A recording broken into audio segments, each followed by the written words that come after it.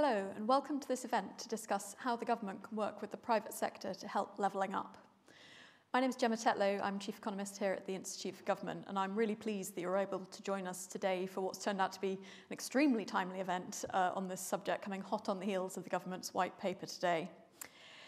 The government has big ambitions to level up living standards across the UK, but it clearly can't do this on its own. It's going to need the private sector to change where it channels its investment and where it focuses activities in ways that haven't happened in the past. So I'm really pleased that we can be here today to discuss how the government can work with the private sector to achieve the outcomes that it wants in terms of levelling up living standards.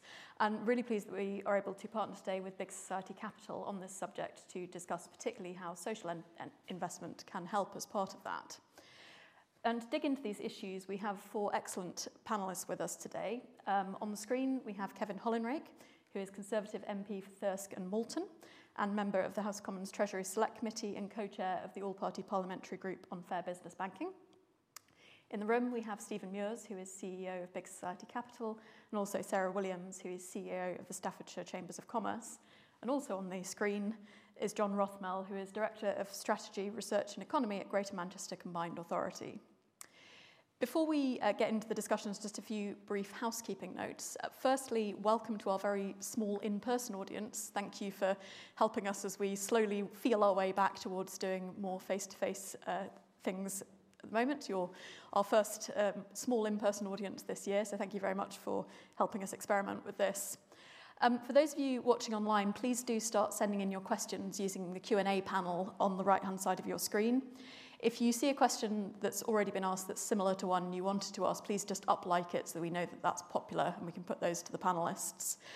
If you feel happy to do so, please do tell us where you're tuning in from and what your name is, because it's always interesting to know who we're speaking to. We'll also be live tweeting today's event from @IFG Events using the hashtag IFG Levelling Up, so please do follow and tweet along. Today's event is obviously on the record, and a video and audio recording of the event will be available on our website within 24 hours if you want to listen back or miss any of it. So without further ado, I'll come to my panellists. Sarah, let me start with you. What's your perception of businesses' appetite for working with the government on levelling up? Oh, I think it's extreme, actually. I think for somewhere like Stoke and Staffordshire, where I'm based, the idea that spatial economies is actually part of the government's policy for the first time is fantastic. I think it's an area that businesses have seen where other areas have apparently done better, and so I think there is a real appetite for getting engaged with the whole agenda on all of this. And I think also it affects how they're going to work with their suppliers, their customers and their employees, so it is really absolutely key for them that those areas where they are working do get levelled up. And John, from your perspective working within local government, how is local government working with businesses to attract investments that will help to boost growth in your area? Yeah, thanks, Gemma, and thank you for the invitation to come and join the discussion today. And as you said at the beginning, it's very well timed and topical given the launch of the white paper. Answer to your question, I go back to something that Sir Howard Bernstein used to say a lot when he was chief exec at Manchester City Council. In fact, still says that what we want are places where people want to live, where they want to grow a business and they want to invest. And I think that in a nutshell is what it's about, and clearly a lot of different elements go into that, and it's not nearly as simple as it sounds. But I think in a Greater Manchester context, where we've been thinking about levelling up not just at a national level, but within the city region as well, in places like Bolton, Bury, Oldham, Rochdale, partly it's about setting priorities and a direction, a very clear plan, which can be developed jointly with the private sector, but then gives everyone looking to invest a sense of what those priorities are and where we're going.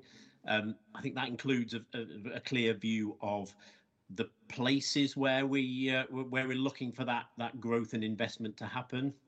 I mean, traditionally in Manchester, anyone who's been to Manchester over the last few years will have seen an absolute transformation of the city centre in Manchester and Salford. But also now there's the Stockport Mayoral Development Corporation, the Northern Gateway development across Rochdale, parts of Bury into Oldham.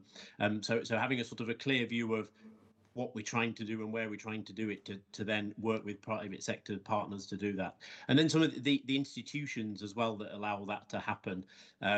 We've had MIDAS, the Inward Investment Agency in Greater Manchester, I think about 20 or so years now, working with the private sector to help with that, and also increasingly with the Department for International Trade, and the role of the Mayor actually has had quite a big impact there in terms of those international relationships and investment. And I think all of that is coming together in a way in the Levelling Up white paper announcements today. One of the main announcements, certainly from our point of view, is the innovation accelerators. There'll be 3 of those piloted: one for Greater Manchester, West Midlands, and Glasgow. And I think this has, from our point of view, come out a lot of work over the last 18 months or so on something called Innovation Greater Manchester, and that is led by businesses and our universities, looking at taking our innovation strengths and assets, but how do we put those into practice? How do we implement those in a way that helps drive business growth in some of those growth locations I was talking about, and that is focused squarely on the Levelling Up agenda. It's the private sector taking the lead in some of those places. And I mentioned the Northern Gateway earlier. The Advanced Manufacturing Productivity Institute, which has just been set up there, has been invested in both by government and was developed and invested in by the private sector. And I think it's the fact that has chimed so strongly with the government view of the role of the private sector and private sector investment in levelling up as part of the reason we're getting this announcement today on the innovation accelerators. And we don't underestimate the implications of delivering that and the challenges around putting it into practice. But I think it's an exciting new way in which the private sector investment can contribute to this agenda. So I think it's particularly topical today. Stephen, what's the role of social investment, particularly in levelling up, and what do you most need from the government to help with your sector? Thanks, Gemma, and thanks very much for hosting us today. I think the question around the private sector contribution to tackling regional disparities is sort of a very old one in public policy, and there's always been inward investment and private investment, which often hasn't benefited some of the communities in which it's ended up through creating low-quality jobs, being extractive business models that take returns away from those communities. But I think what's really interesting now is we're seeing a real shift among asset owners who want to invest in a way that not only generates a financial return, but also generates a real sustainable social benefit, particularly for parts of the country that maybe have missed out in the past. And coupled with that sort of shift in investor sentiment, we've got increasing examples of how to actually do that, how to invest in a way that does drive real social impact and really support the social mission organisations across the country. And just to pick out a couple of brief examples, which I can elucidate more later if people are interested. One is the work of the Community Development Finance Institutions, or CDFIs. So these are non-profit lenders that lend to individuals, and particularly sort of small micro businesses, often in the most deprived communities, areas where mainstream finance has often turned its back. And actually the record there in terms of creating jobs in areas of deprivation is very strong, of supporting minority and women-owned businesses is very strong. And there's a real partnership there between private sector and government, where you see private sector capital and capital for social investors like ourselves potentially coming in, but government support's been vital, often in the past through the EU, more recently through the British Business Bank and some of its guarantee programmes, and there's definitely a big opportunity around that. Another area that a lot of commentators have seen as important in levelling up is around building community institutions and community anchors, and we're talking about things like local sports clubs, arts facilities, culture, community centres. These kind of things are important to strengthening communities across the country. I think often in the past, government has grant-funded a lot of those organisations, and that's absolutely right, and grant funding is essential. But what we've increasingly seen is the way you can make grant go further and use it more effectively and build more sustainable organisations for the long term by combining grant with investment finance, often in a blend to create a low-cost, sustainable source of financing over the long term. For example, we have a partnership with Sports England and British Gymnastics, which combines some grant from them with some investment capital from us to support the growth of gymnastics facilities, particularly in communities where sports facilities like that have often been missing in the past, and that makes the grant go further and, say, build institutions that are more sustainable for the long term. So I think we've got these real examples of bringing together a kind of increasing social motivations behind some piece of capital, with government getting involved, with the social sector sort of thinking about how to do things differently, and bringing all that together. Those examples could be taken to, you know, double, 5 times, 10 times over the next few years. I think the opportunity is very large. And Kevin, finally to you, how much do you think the government has thought about the role of the private sector within levelling up and how it can leverage that most effectively? Well, it has, but not enough. I think too often we talk about big public sector infrastructure projects, roads, railways, town centre regeneration, that kind of stuff, which is all public sector money. But Mark Littlewood of the IEA made a point in an article in the Times a few months ago. If it was all about connectivity, why isn't Doncaster more prosperous? Because it's very well connected. Roads, railway, all kind of stuff, airport, but it's not very prosperous. And that's not any criticism of Doncaster itself. It just shows that you need the private sector to come in alongside the public sector. I also say not enough, because I think we've all got to recognise the scale of the challenge here. The economic disparity in gross value added, so productivity per head, between London and the southeast and the northeast is as large as it was between East and West Germany prior to reunification. That took 3 decades and $2 trillion to narrow that gap, and it still isn't fully narrowed. So, I mean, and we are so regionally imbalanced in this country, and that's an illustration of it. We talked about, particularly about the high growth, fast growth companies. As Andy Haldane said, the vast majority of those are located in London and the southeast. 50% of all angel investors are based in London and the southeast. And these are some of the barriers to private sector investment. They are absolutely critical to see proper private sector investment. So, in my view, as well as there's some things we've talked about, some really good things like the R&D spend, going to go 40% of it in the regions in the white paper today, and those accelerators which John talked about before. All those things are really good.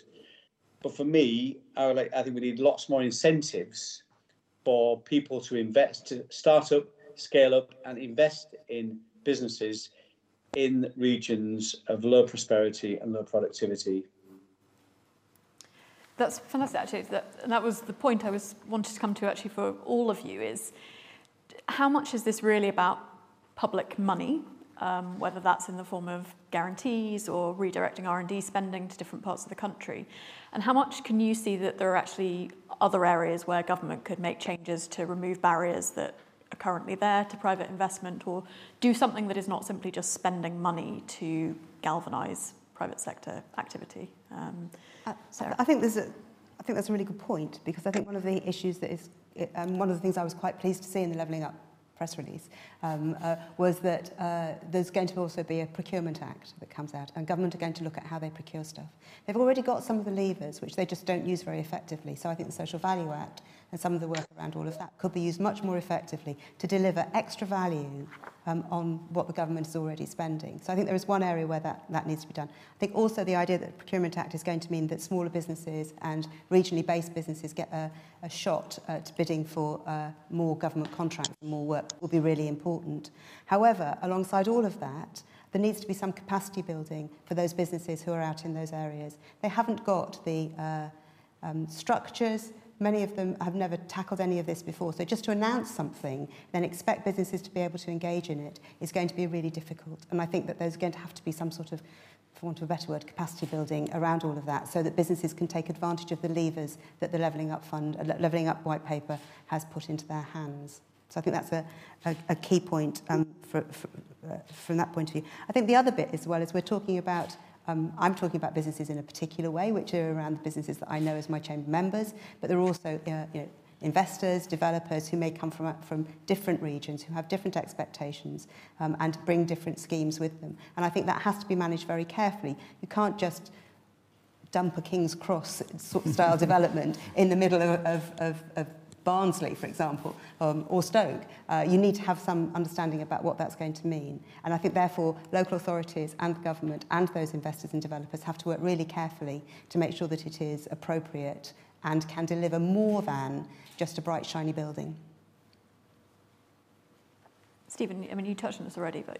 Yeah, absolutely. And I'd slightly build on the point that Sarah made about, I think a lot of this is less about government spending more money, but about government spending money that's already spending, is going to spend anyway differently and more effectively. And the procurement is one great example. I think the other example I'd play in is around government focusing on spending on outcomes, not on micromanaged inputs. And there are increasing examples of where commissioners commissioning services that's particularly supporting people with sort of multiple and complex needs, where actually individual service commissioning hasn't tended to support them very well. We're taking a much more person-centred, outcomes-based view of what they're trying to achieve with the money, and then enabling actually socially motivated investors to provide the upfront costs for running the services that then deliver the outcomes that they get paid for. And I don't want to embarrass John too much, but actually Greater Manchester has done some great work in this area. As an example, the Greater Manchester Homes Partnership, which focuses on supporting young people at very high risk of homelessness, very, very complex needs. And what they've done there is take a very sort of flexible, outcomes-based approach. Then investors, including ourselves, have provided upfront cash with a sort of partnership of local organisations, housing associations, charities, who deliver those support services. And it's been supported 270 young people successfully so far, been doing so well that GMC are now expanding that and rolling it out to over 1,000 people. So it's government taking money that you're going to spend anyway, it's probably less than you might have had to spend anyway, and supplying it differently in a way that enables investment to enable a more flexible mode of delivery that's delivering a better outcome. So yeah, I don't think government needs to write vast new cheques, but needs to look at some of the cheques it's writing now and just do it a different way. John, it's an interesting point. Manchester is often pointed to as a sort of poster child of growth development that has happened in the past. Are there things that you've been able to do that actually you think other parts of the country could do more effectively already? And also, are there things that you've butted up against constraints that you really need central government to adjust the playing field so you can really achieve more? I think the thing to remember with the Greater Manchester example is always it's been 30 years in the making. I mean, some of the institutions I was talking about and the sort of the approach to place and joining up across institutions and ways of working is decades in the making. So it certainly it's very challenging to sort of replicate and do that quickly. There's not a sort of a quick win in that. I think I very much agree with some of the points that Stephen was making about I mean, clearly the quantum of investment does matter, and it's necessary even if it's not sufficient. But also the way that investment happens. One of our challenges is always how do you bring together different funding streams and different competitive pots together to give that sort of person-centred approach or place-centred approach and join all that up. And a huge amount of work in Greater Manchester goes into trying to line all of that up. And I think over the last few years, last couple of years, the central government has gone even further down the route of very small pots of competitive funding, which are then take a lot of resource bidding into for a start, and then when they're allocated are then very hard to join up. You end up with a project having to draw on a whole range of different pots. I think there are signs in the white paper today recognises that. I think it's got an example of a county council that was having to bid into 61 different pots of funding, I think, for to draw things together. There's a sign of a shift in a recognition of that and a shift away from it.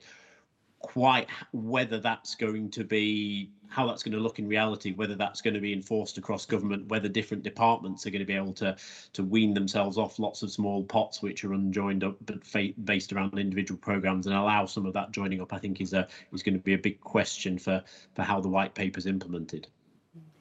Kevin, on that point, how do you think the politics of this are going to play out? Is there an appetite within Westminster to hand over that power, give more devolved decision-making powers out? Is that going to be realistic? Well, there is now. I think you went through some lumps and bumps, really.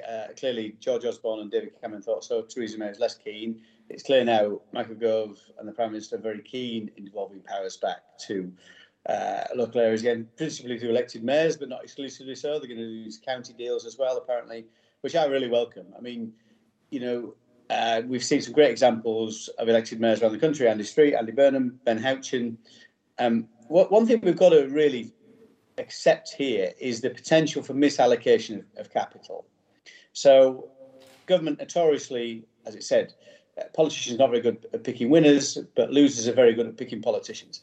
So we've got to be really careful that we do not simply stick the money in ourselves, public money, and hope it's going to work. So having somebody to devolve projects, somebody who's got the responsibility at a devolved level, elected politician, elected mayor, to say, right, this is the project I want, and can make the argument with government. So if somebody owns that project, I think that's really important, because, Ben Houchin is a good example. He's really, staked his reputation on Teesside International Airport working, and on the Tees Works, the regeneration of the docks, working there. So, that's great that he's willing to do that and put his neck on the line. But I'd like to see, really, we've got UK Investment Bank, of course, which again crowds in capital, which is good. So it's not all public money, but it will facilitate projects that wouldn't come to fruition otherwise. But other than that, I'm really keen on more incentives. Things like enhanced enterprise investment scheme rules for some of the more deprived areas. More match capital for business angels, for example. So enterprise zones, which encourage super enterprise zones, a bit like kind of enterprise zones we have now, but much bigger, that cover devolved regions, perhaps as large as that. So you could really say, as a business, you've got really incentive to invest, start up, scale up in those areas. So that, I think, is more likely to be successful, and public money is less likely to go to waste if it crowds in that private sector money. Sarah, do you agree with that? Oh, absolutely, yes. I couldn't have said it better myself. No, I think that's absolutely fantastic. I think the other bit that I think is also important is that government is aware about how different policies that they've already announced will overlap with some of this. And one of the concerns that we have particularly is what's going to happen with free ports. Great idea, but if they are in areas which then suck out those successful businesses from the areas that they're trying to level up, then you are going to have a detrimental effect on some of those areas. And so I think there are just some of those bits of joining up to understand what the social spatial disparities will look like as a result of all of that. So, but I think the idea of incentives is really good. I think we should do more about all of that. There is a bit that I would just like to talk about slightly differently, which is around the education and skills side. Skills is a really big issue. I was really pleased to see in the draft, the information that I've seen about the Levelling Up white paper around the work that's going to be done around education. And I think there is I've worked with businesses for the last 30 years. All they ever say is, give me some kids who can read and write. I was absolutely shocked that we still are having that battle. And I think that is a real indictment on us all that we haven't actually managed to have a generation of people who are not suffering from that. Because that is one of the most fundamental things that will change those areas that we're talking about around levelling up, is that educational attainment. And so I think that's really good that it's in there. It's a shame that it is still in there. Yes, I mean, is that something that you come across? Do your social investments get into educational? I mean, there are certainly quite a lot of organisations that we back who are trying to tackle some of those questions around education and skills. And I think for me, the interesting test there is whether we're going to broaden out our focus there beyond just the school system. I think there's been a bit of a tendency to assume the solution to an educational skills gap lies in school. And as a lot of evidence over the years has told us, actually it's much broader than that, and you need involvement, particularly in this, where I guess some of the work we do comes in, third sector, civil society organisations that are providing different activities, support, input to families, to kids, outside the school system in the rest of their life, because actually if you're going to succeed and thrive and get a good education, get a good job, it's that holistic development of people, and then that's where I think the civil society plays a key role, actually. And again, social investments being able to back some of that. I had a question for you, Stephen, that do you see the future of social investment as really filling a gap that traditional investors don't want to fill, or do you think there's growing appetite amongst investors of all varieties to perhaps get involved in investing in areas that they haven't traditionally done so?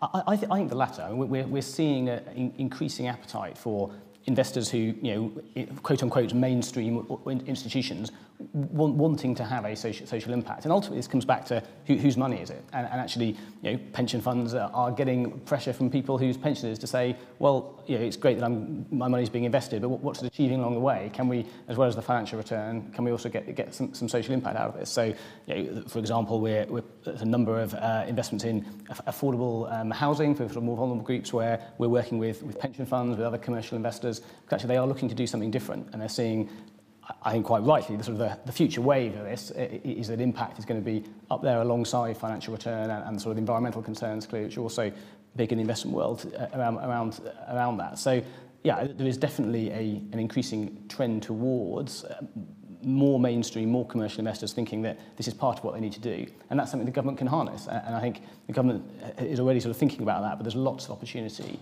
to nudge bits of policy and nudge bits of government spending around to sort of harness that wave that is potentially coming towards things that are socially beneficial. Well, any particular examples you would point to? So an example I'll point to would be we've recently partnered with what is now the Levelling Up Department around housing. So people probably be aware that during the pandemic there was a programme called Everyone In that brought rough sleepers in off the streets. A lot of them ended up in hotels, actually, which were empty at the time. And there was this whole big question about what would the housing solution be afterwards. We didn't want people just to go back onto the street. You needed stable accommodation and a sort of properly designed, structured path out of homelessness. And we then brought together 15 million from the central government, 50 million of our money, but then crucially with both some local government investors and some private investors, which has now got to, I think it's 80 million plus and still growing, a fund that is then purchasing properties, working with housing associations, with charities to provide people with a sort of stable route forward. And that's where you're combining some government money centrally, some government money locally, some social investment money and some sort of what traditionally would have been seen as pure private capital, and actually addressing a social problem in a way that creates a sustainable financial return, but crucially is housing people who'd otherwise probably be in B&Bs, temporary accommodation, something much, much worse. So that's the kind of thing I'm really excited about.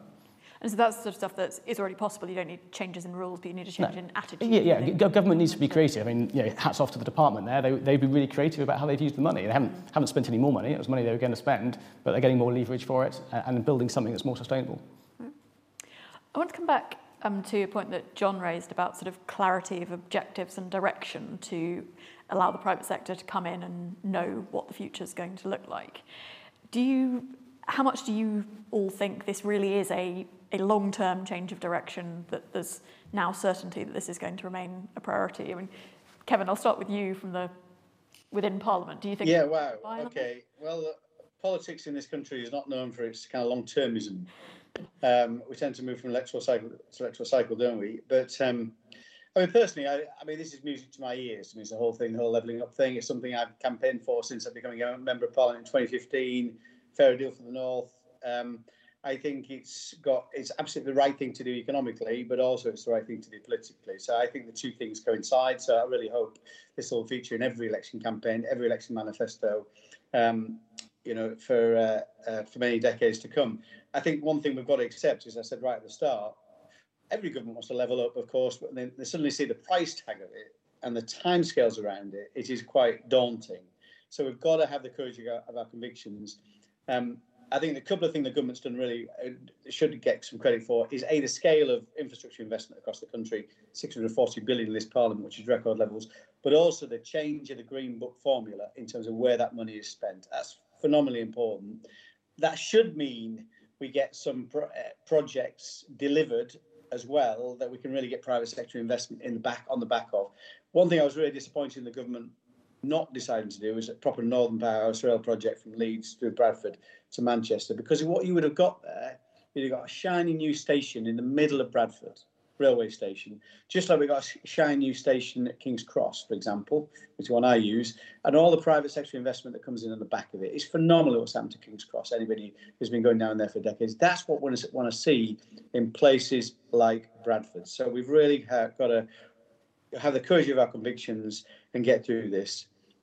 One of the other things we probably haven't discussed quite as much as we should so far is access to capital, SMEs' access to capital. That's so important in this conversation. We tend to just rely on the big commercial banks in this country. Stephen, does a very good job in getting money out to those CDFIs, community development finance institutions, can definitely provide capital to SMEs where they can't get it from commercial banks or don't want to borrow from commercial banks because they are very concerned about them. We wrote a report on the APPG for Fair Business Banking on this. It's called Scale Up to Level Up, and it's about increasing the amount of availability of SME finance to businesses from a trusted source. So, and we think CDFIs, but also something that we haven't got in the UK, that every other G7 country has got and relies upon, are regional mutual banks. So for me, for example, we should have a Yorkshire Regional Mutual Bank where depositors can put money in, local depositors or any depositors from anywhere, but they lend money into the productive economy in Yorkshire, and also work on financial inclusion for citizens who otherwise would be excluded for other reasons in terms of not a commercial imperative for the big banks. Things like that tie into those social objectives as well as the wider objective of levelling up. And on that point, is there something lacking in the legislative landscape that prohibits those from happening? Something else? Actually, something lacking is money, of course. But this is, I mean, to set up a Yorkshire Regional Mutual Bank, and we're making progress. We've got Stephen Moore, who's from the Business Enterprise Fund, who's based in Bradford, a CDFI, really keen to lead this, a Yorkshire Regional Mutual Bank. So we've got good experience in terms of the people who could operate them. They just need some pump prime money, probably about 20 to 30 million minimum, maybe the more the merrier. But it could be put in as a loan from the Treasury or from dormant assets or from pension funds or whatever. And that money comes back. These things make a surplus, can return the capital to the people who pump prime the investment. So it just needs a recognition that this should be part of the SME finance landscape. We are, as Rishi Sunak once said, it was when his backbenching report he wrote, we are the number one in the in the OECD for startups, and number 13 out of 14 that were studied in this study for scale-ups. So the businesses that have 10 employees within 3 years. There's something goes wrong after that startup happens. And a lot of that can be explained, I think, because the stat in the report is 73% of businesses, SMEs in the UK, would rather grow more slowly than borrow. Because there is a trust, partially because there's a trust factor between commercial banks who tend to look after their own interests in the down cycles, withdrawing capital to us from SMEs, and the businesses that might like to borrow from them. They're thinking that finance might be pulled in difficult times. So definitely some opportunities there to work on those kind of things in this as part of this conversation. I'll come back to that point in just a second, but John, I just wanted to come back to you on the question about whether the white paper gives more clarity of direction. You probably haven't had a chance to go through the details, but I know there are changes to the institutional structures and kind of embedding these levelling up priorities as part of government decision-making, trying to make that more permanent. Do you think that will be effective? Does that help shift the balance to persuade the private sector to invest in your area? I hope so, but as Kevin said, at a national level, the priorities shift, agendas change, and I think one thing I've learned out of all this debate is that almost whatever's happening to national priorities and national agendas, levelling up will carry on being key to Greater Manchester. So in a way, we can provide a local continuity in an area that almost sort of wherever the national debate gets to, we can provide that direction, set of priorities, institutions in a local area, which gives some of that longer term continuity. And that goes both for sort of Greater Manchester's role in working with the rest of the north in driving growth, but also within the city region. Even if levelling up as an agenda fell off the government's priorities next week, we would still have the challenge of actually how do you make sure that the assets and the role of places like Oldham and Rochdale within Greater Manchester are all there driving growth and being part of how you level up within Greater Manchester and fulfil that ambition and potential.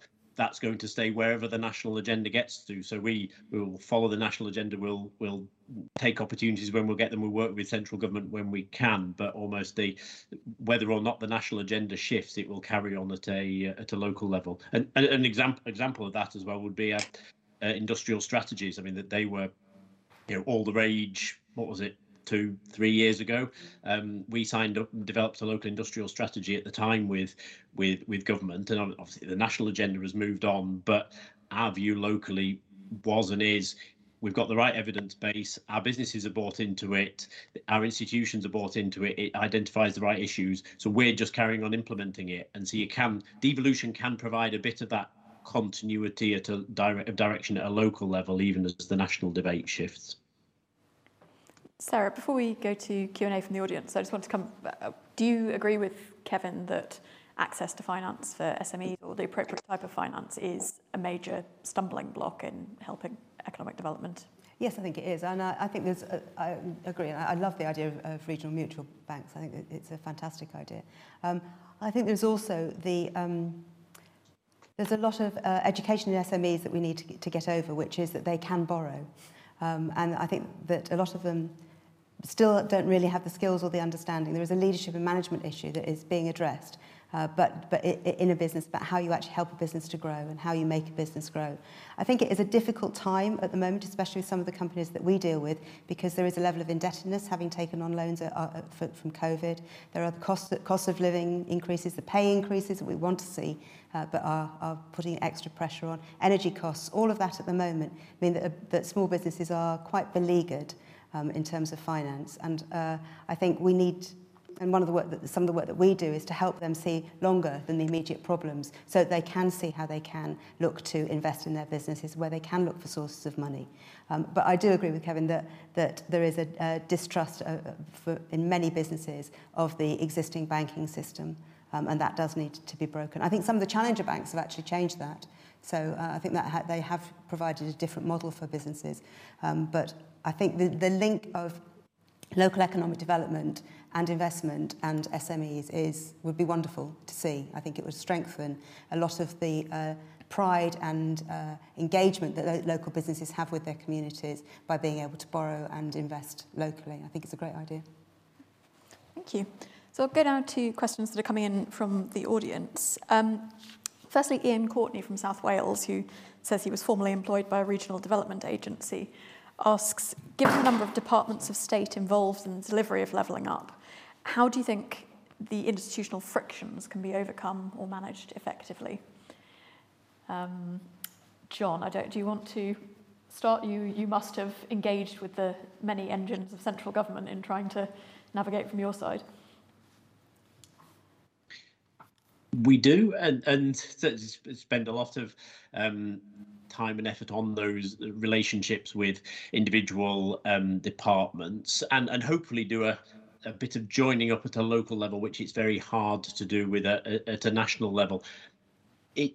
Institutional frictions, I think it needs strong central coordination within central government, if you see what I mean, if that's going to be delivered, and the Secretary of State Michael Gove and Department for Levelling Up are going to have a key role to play in that, but so are the Treasury. Thinking back, obviously it was George Osborne and the Treasury who were able to drive through those original devolution deals, but when the Northern Powerhouse was made a priority. And I think it's in overcoming institutional frictions, I think it will need that kind of drive from the centre of the state if that's going to happen.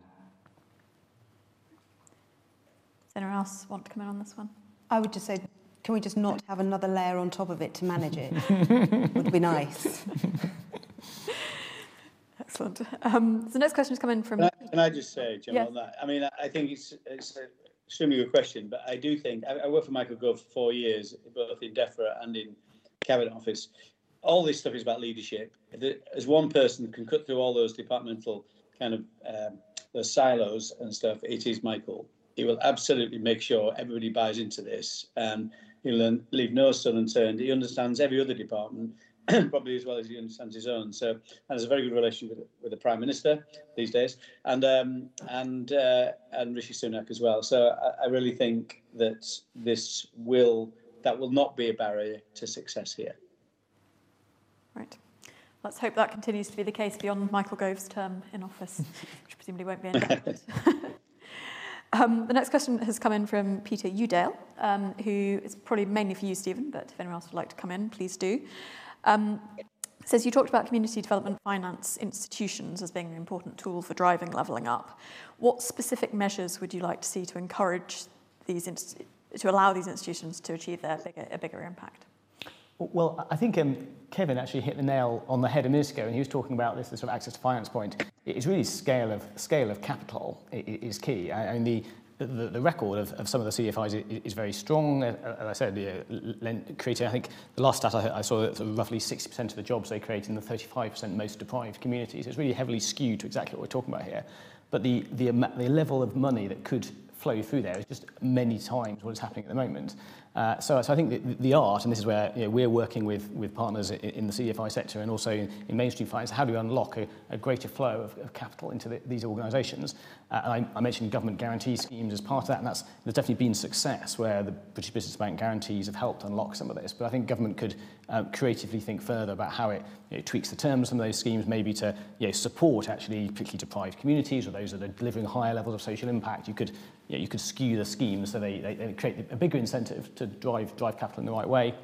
There's also a conversation with the more mainstream banks about how they engage with the smaller players to sort of meet their bigger sort of, I suppose, social responsibilities around providing finance more broadly. So there's lots of things that need to be done, but ultimately it's about creating a bigger stream of capital, because I think there's very clear evidence of the benefits of those kinds of forms of lending. But as Kevin said, the potential amount of cash that you can deploy there is pretty large and is many times what's happening at the moment. So it's an exciting opportunity, but lots of people need to work together, including government, including the private sector, including organisations like ours, to make that happen. And I think there's some specific measures in the white paper around dormant assets and pension funds where they're suggesting legislative changes. Is it mainly about that, or is it also a sales job to commit? I think a bit of both. I think the next wave of future dormant assets, which are being unlocked by the piece of legislation that's going through Parliament now, I think there's a really interesting opportunity there to use some of that for sort of sustainable, scalable models of finance that really support levelling up through this kind of channel. I think it's a really interesting opportunity. The pension funds piece, I've only seen the summary of that, but again, I think it's really got a lot of potential. I say there's some local authority pension funds already making really effective social investments. We're working with several, actually in some of the examples that we've already talked about today, local authority pension funds sort of dip their toes in that water, but they're very big pools of capital, and actually given their remit to look after the people in their region ultimately through their pensions, actually thinking about how they use some of that money for social benefit within the remit of their financial restrictions, of course, is very interesting. And the fact that some are doing it shows that there's potential for it to happen more, I think. All right. Would anyone else like to come in on that one? Okay. Yeah, I would like to, if I may. Yeah. I mean, I agree with everything Stephen said, and we've worked with Stephen trying to get more money into CDFIs, and with Peter, indeed, very good friend to the APPG. I put CDFIs and regional mutual banks almost in the same category. They're not-for-profit organisations. They create surpluses which they can reinvest in our productive economies and financial inclusion. Crucially, they have a relationship with their customers, which we know big banks don't tend to have these days. And it's seen as a kind of romantic ideal of banking. I don't buy into that at all. Handelsbank can show that you can have a good relationship with your customers and still make money. So that's not true at all. The key stat here, and I'll throw stats around a little bit, but post-2008, in the UK, commercial banks reduced SME lending by 25% in that 5-year period, just as businesses needed it. It was the old adage: they give the business an umbrella when the sun's shining and take it away when it's raining. That's exactly what happened. In Germany, increased the cooperatives and the mutual banking sector increased lending to SMEs by 20%. Patient capital creates that confidence between businesses and their bankers, which encourages long-term patient business growth, which is exactly what we want. There's intergenerational businesses. That's what we can do here. So it seems absolutely right. We need more money, more scale, dormant assets. We've been talking to Stephen about for regional mutual banks. We think banks, commercial banks, should on-lend to CDFIs. So a portion of their money they get from the Term Funding Scheme, for example, from SMEs, from Bank of England, lend on to CDFIs and regional mutual banks. And they could point to that in terms of the ESG and CSR and all that kind of stuff. Pension funds, yes, but also some money from Treasury that would be in the form of a loan rather than giving money away, but that would come back to the Treasury and would have a great economic purpose in the meantime. Right. The next question comes from an anonymous questioner who asks about institutional structures and asks what you all think will be the most effective models to help deliver levelling up. For example, suggesting that something similar to the regional development agencies alongside mayors could work effectively. Do you think more institutional structures are needed to help levelling up, or do you think the current landscape and what's proposed will work? John, do you? I think Sarah made the point earlier about please let's not have more tiers in this, and I think we'd go along with that. I think at a Greater Manchester level, we're quite careful not to try and create another tier within Greater Manchester. We are, as a combined authority, we are where our districts and boroughs come together in a single organisation to operate together at a Greater Manchester level. It's sort of not trying to put another tier into that, and I'm not sure sort of another recreating the RDAs at a regional level would be particularly helpful. I think it's more about how do we get the relationships right between those, if there are county deals on the way or mayoral combined authorities, how do we get those relationships right into central government, and how is central government coming together to have a sort of single conversation with those places? It's more about that than adding an extra tier for me. Right. Anyone else? Can I support that? Sorry to come in again. I mean, Ben Houchen calls himself a one-man elected. He calls himself an elected regional development agency. That's what he's the mayor of Tees Valley. That's how we should look at this. We don't, as Sarah said, and John said, we don't need another institution, another layer. Just get that. That's the person that it should be that beacon, and they bring in all the people to get all the right people in the same room at the same time. LEPs, regional mutual banks, local authorities, further education, universities, business, health, whoever else, all in the same room. That's how it should happen. Fleet of foot and far closer to the ground than a big kind of bureaucratic institution could be. I'd say it's the crucial thing here is about power, not about tiers of structures and institutional wiring. So it's about where does the control sit and decision making sit. It doesn't matter exactly what the lines are on the organogram, but who actually makes the calls and has the control. And as a lapsed central government civil servant, I think I'm allowed to say actually more of it should sit away from Whitehall and with other institutions around the country. Right. So I think we've got a couple of questions live in the audience. Go over here first.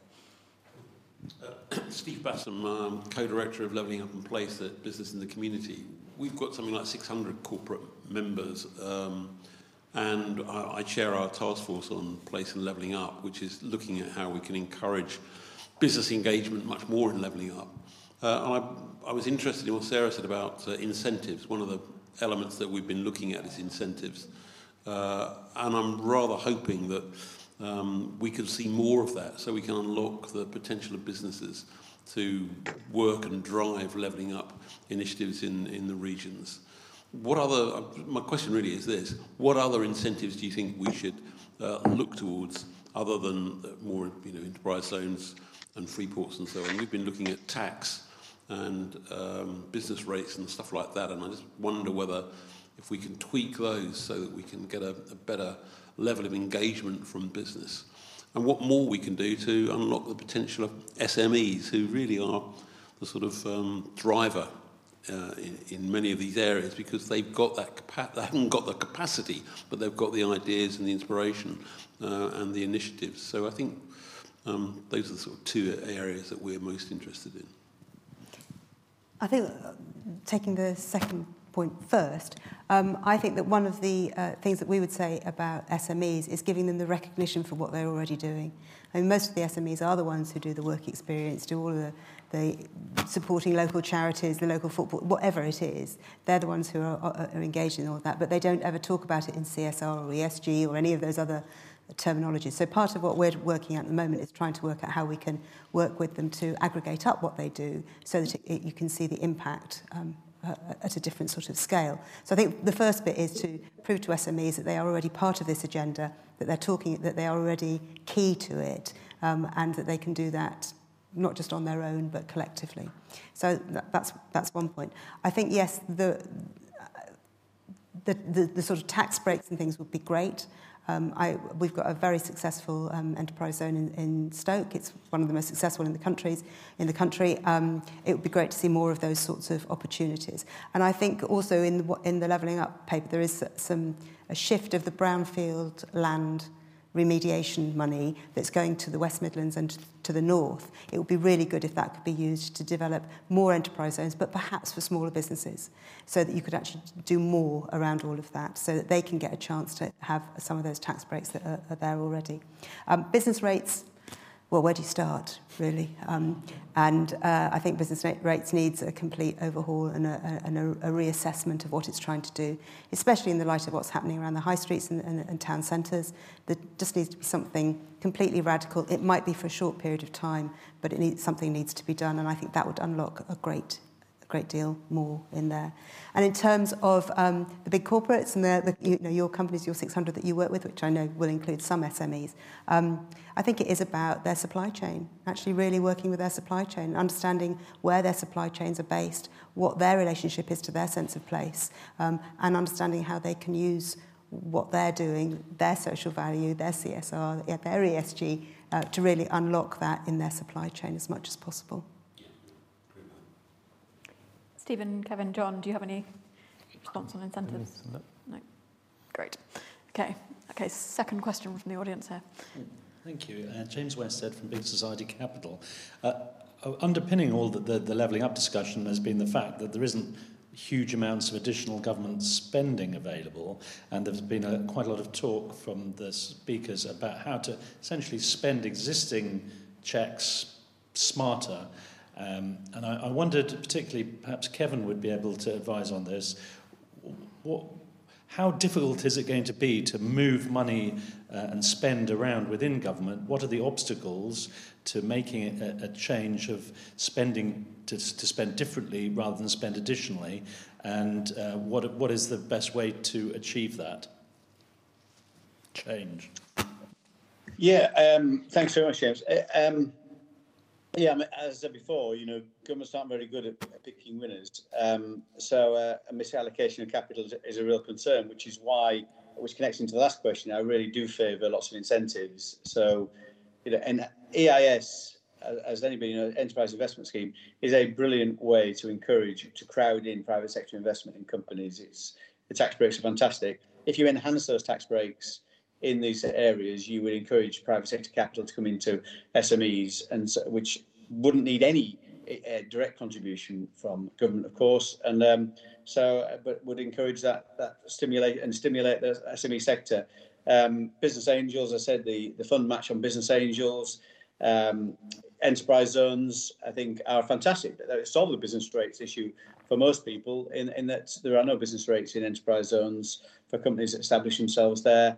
The Treasury is always worried, of course, about lots of incentives that they would just displace investment. So a company that's in, Surrey will just relocate to Teesside just to get the investment. But I think we've got to get over that, really. We've got to say that this is a once in our lifetime opportunity to get this right. We've got to take a few risks. There's got to be some incentives for businesses to open at any time, really.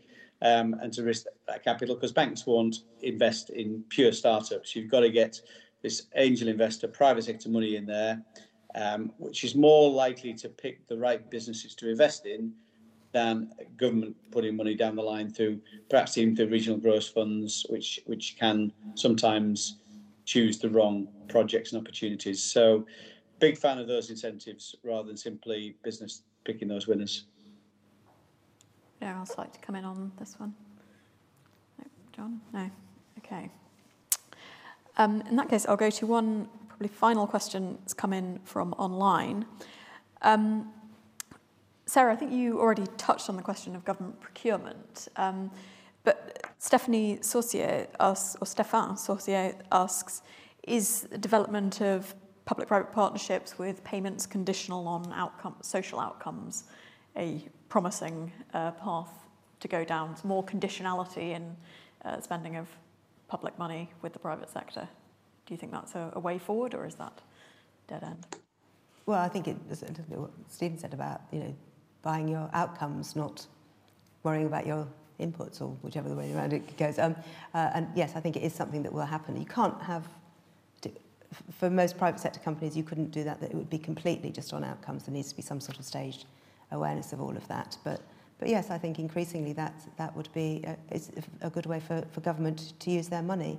And I think there's some successful ways in which that's done. I mean, Stephen will probably know more than me about the details. But I think the thing that you need to have alongside that is almost like a social value budget, so that you can actually see that you're adding up and buying the outcomes that you want, not just looking. I think part of the problem at the moment is that each scheme is taken on its own rather than looking at what the cumulative impact would be around an area. So you might get one company that will say they'll do more about apprenticeships, whereas another company will say they'll do more about mental health. Well, there is no, it might cancel each other out for all we know. There is no way of actually looking at it as a budget, as you would as a sort of financial budget. And so I think for an area to look at something like that would be quite interesting, and then they could have a way in which they could see what outcomes they really needed to buy at different times and flex accordingly. I don't know.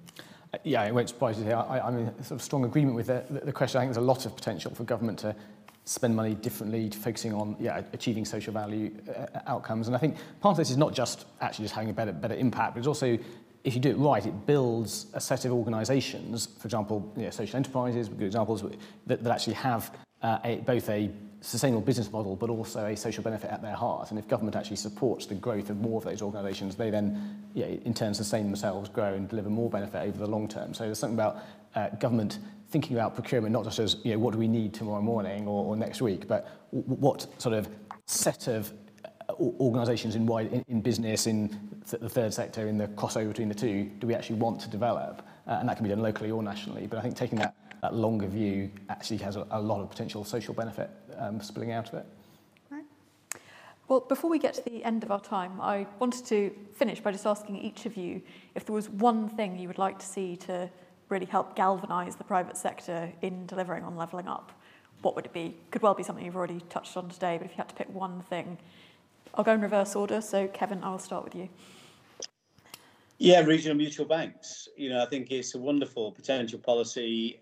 We'll help the SMEs. We'll provide that finance into the private sector, and choices can be made, and there's still the same kind of lending decisions are made. It's not altruism. These businesses have to stand on their own 2 feet. So it might be well allocated capital, but capital that wouldn't be allocated without those regional mutual banks. So I think that's a wonderful opportunity for the UK as a whole and for regions like Yorkshire. Stephen. I'd ask government to take what they've done with using guarantee schemes very effectively during the COVID pandemic, learn from that and increase the use of effective guarantees from the British Business Bank or whoever to back social lenders, CDFIs and so on, who are really making a difference in the most deprived communities. I think there's a huge opportunity there. The balance sheet cost to government is not all that big if you do it right. I think there's a lot that can be done. John. I think for me, it's to follow through on the ambitions that have been set out in the white paper today, to give more, to join up funding streams and to give more flexibility over funding, because I think that's the best chance to set a direction and set a priorities for an area, and that's what encourages private sector investment to come in alongside public sector. And Sarah? Slightly differently, I'd like to see, I'm really excited by what the metrics are going to be on all of this. And see how we can pull all of this together as a national movement for levelling up, that it involves everybody and it isn't just pitting one area against another. It is actually a national project that we can all work and see how it can work together, and we can see the metrics as we progress towards that. And do you think that sort of clarity and sense of common purpose will actually galvanise the private sector to really see Yes, this I think it will. I think it will, because I think otherwise it's seen as for a developer, they're seen as having to see one project against another. If they can see how the whole thing is working together, I think it will give them greater confidence, greater understanding about how their investments are going to be played out, and their return on investment longer term as well. Brilliant. Thank you very much. Well, we are always very keen on quantifying government activities, so we're very much behind you on that one, on the importance of data. So that brings us to a close. Thank you all very much for joining us for today's discussion, and big thank you to Big Society Capital for sponsoring today's event, and to all our panellists for joining us both virtually and in person. Thank you very much. Please do note in your diaries the date of the next IFG event, which is happening on Thursday. That would be tomorrow, at 2 o'clock, when we will be launching a new review of the Constitution in partnership with the Bennett Institute. So if that's the sort of thing that floats your boat, please do join us for that then. And thank you very much again. Thank you. Thank you.